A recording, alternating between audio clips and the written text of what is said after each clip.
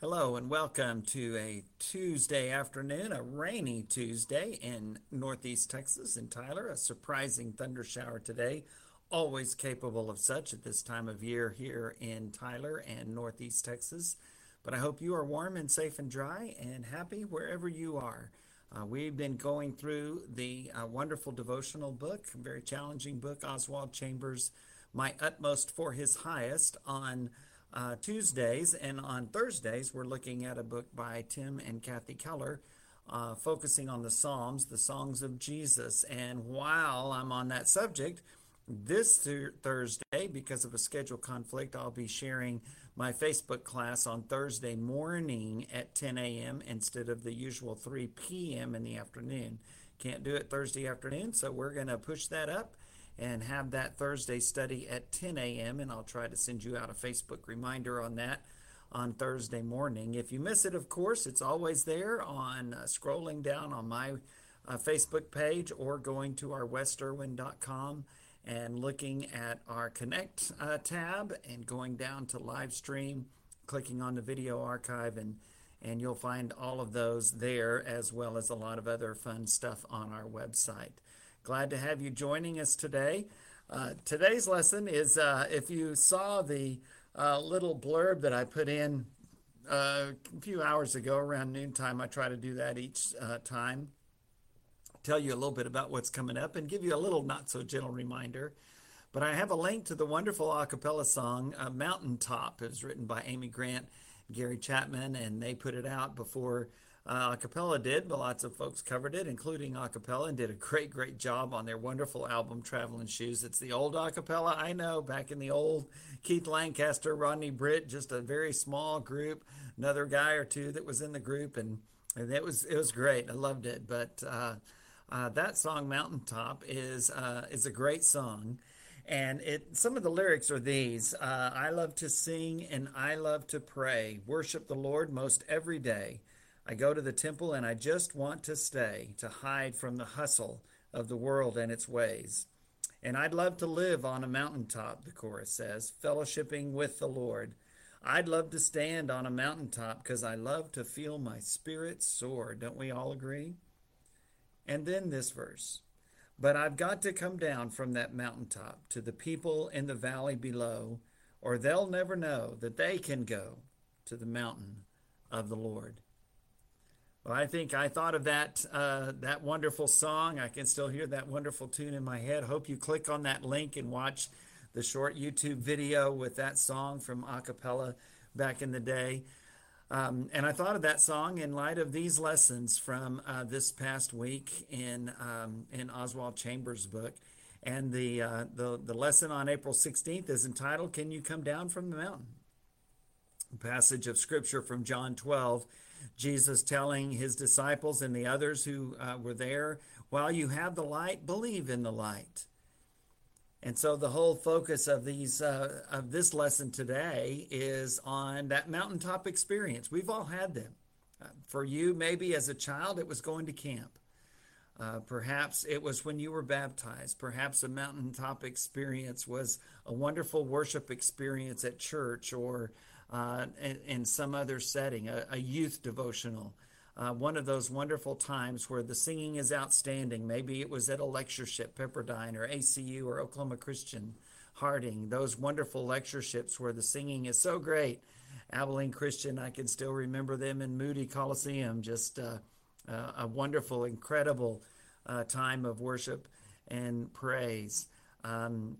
Whatever that mountaintop experience is, that's what we live for. We love those. We love those. But you know, that's not where we live. It's not where we live. I don't think physically or emotionally or mentally we could handle living on the mountaintop the whole time. We think we could. We think we'd love to. But like the song says, I must come down from that mountaintop. And the question is, what happens then? What happens then? Am I just faithful when I'm having the mountaintop experience?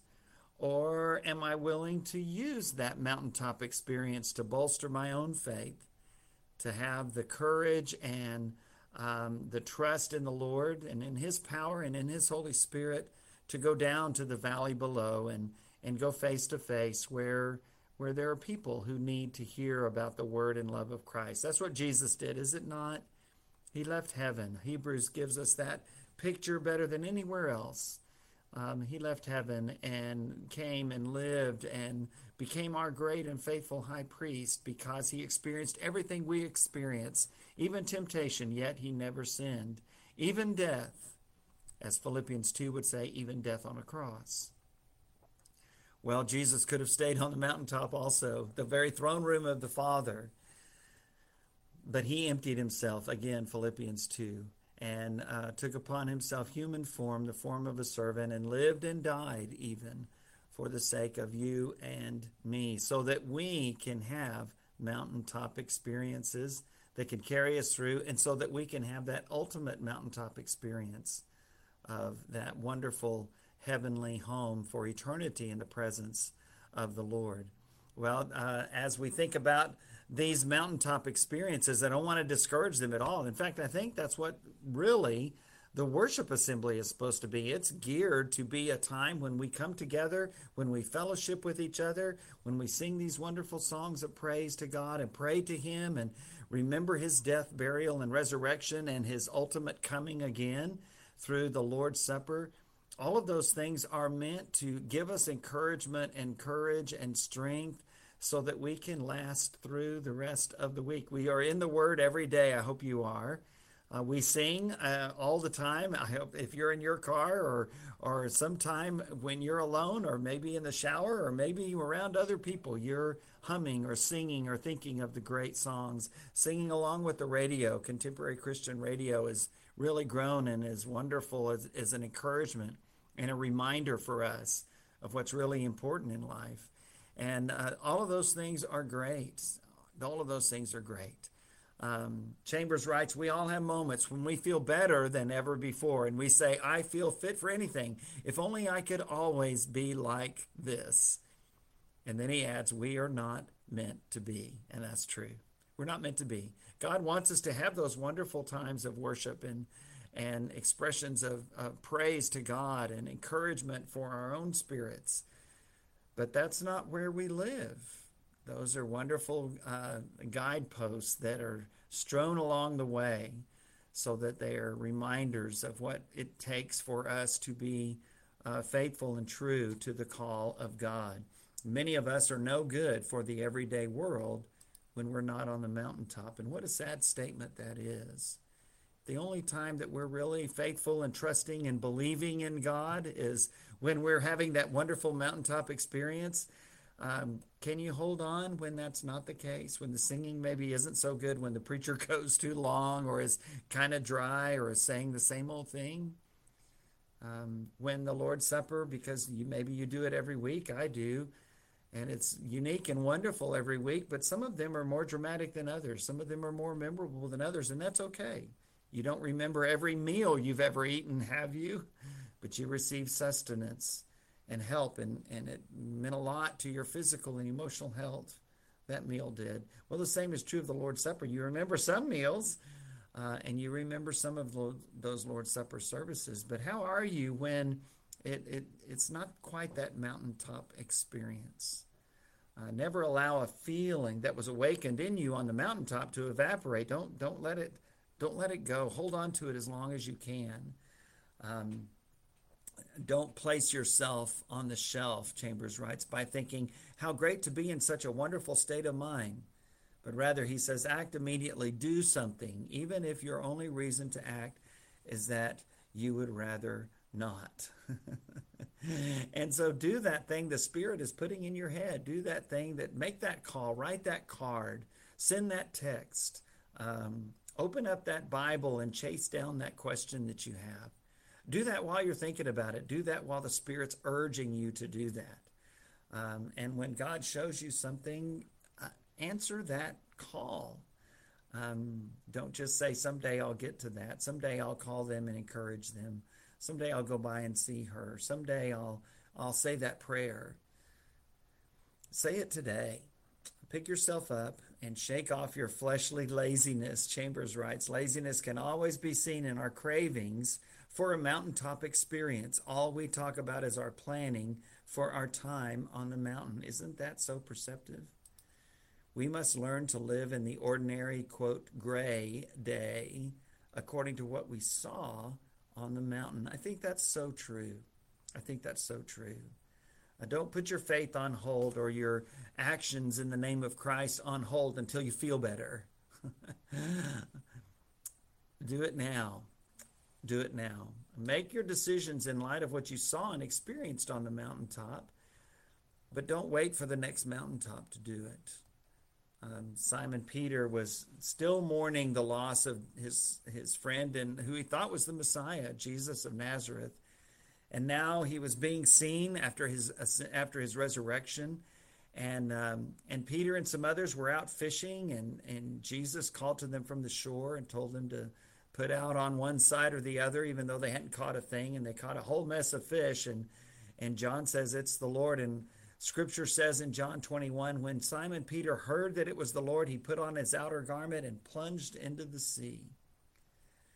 And I think that's what God is calling us to do. We use those mountaintop experiences to give us the encouragement and the strength to get through the rough times and the tough times, but also we use them to answer the call. When Jesus calls us, as we sing sometimes, to be that person, to give that encouragement, to fill that task and void that maybe is needed in the church or in some other voluntary capacity at school or in the community. When we feel that tugging of the Spirit, then we need to do what Peter did, and that's wrap our garment around us and jump in. Jump in. He did that also when he saw Jesus walking on the water. Remember that story in Mark 14? And the other disciples, everybody was scared, but when Jesus said, "Don't be afraid, it's me," Peter said, "Lord, if it is you, then let me come and walk to you." And Jesus said, "Okay, come on." And Peter did for a few steps, and then he started sinking and called out to the Lord to help and save, and Jesus lifted him up out of the sea. Love lifted me. Well, to Peter's credit, none of the other disciples got in the water. Peter is the only other human other than Jesus to have walked on the water, and yet he did. Only a few steps, I get it, but he did. Well, I think that's the purpose of our mountaintop experiences, so that when that call comes, we will jump in with both feet. We'll answer that call. Make the determination to surrender your will regarding whatever you see, whether it's in the shallow or the deep, whether it's on the mountaintop or in the valley. In fact, today's reading in Chambers' book, My Utmost for His Highest, goes back to the book of Exodus in chapter 3 and Moses at the burning bush, one of my favorite stories. I say that a lot. You know that, right? But I love how God calls Moses out of the bush that's on fire but doesn't burn up. And Moses gives one excuse after the other. 40 years before that time, when he was 40, Moses was all set to act for God, but God knew that he wasn't ready. And so he needed that time in the desert, that time in the wilderness. He needed some growing up. But now he is ready, although he doesn't think he is. And God hangs in there with him and refuses to accept any excuses, and finally gives him the instruction, just go. No more talk. Just go. Well, that's what God calls us to do as well.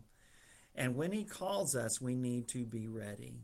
Chambers writes, we're so busy telling God where we would like to go or what we would like to do, yet the man or woman who is ready for God and his work is the one who receives the prize when the summons comes. We wait with the idea that some great opportunity or something sensational will be coming our way, and when it does come, we are quick to cry out, "Here I am." But readiness for God means that we are prepared to do the smallest thing or the largest thing. It makes no difference. And I agree with that. I agree with that. Jesus calls us to be one with him just as he was one with the Father. That's what he prayed for in John 17. And so when we have that mountaintop experience, that's wonderful. Let it flood over your soul and your spirit. Be encouraged by it. Don't apologize for it. Be thankful for it. Revel in it. But just like the old song says, but I must come down from that mountain top down to the people in the valley below. They'll never know that they can go to the mountain of the Lord. I hope and pray that you have lots of mountaintop experiences. And I hope and pray that when you get called to the valley to share the love and word of Christ, so that they too will know that they can go to the mountain of the Lord, I hope you'll be ready and that you'll answer that call. I'll see you on Thursday, but remember, Thursday morning, 10 a.m. Central Time. God bless.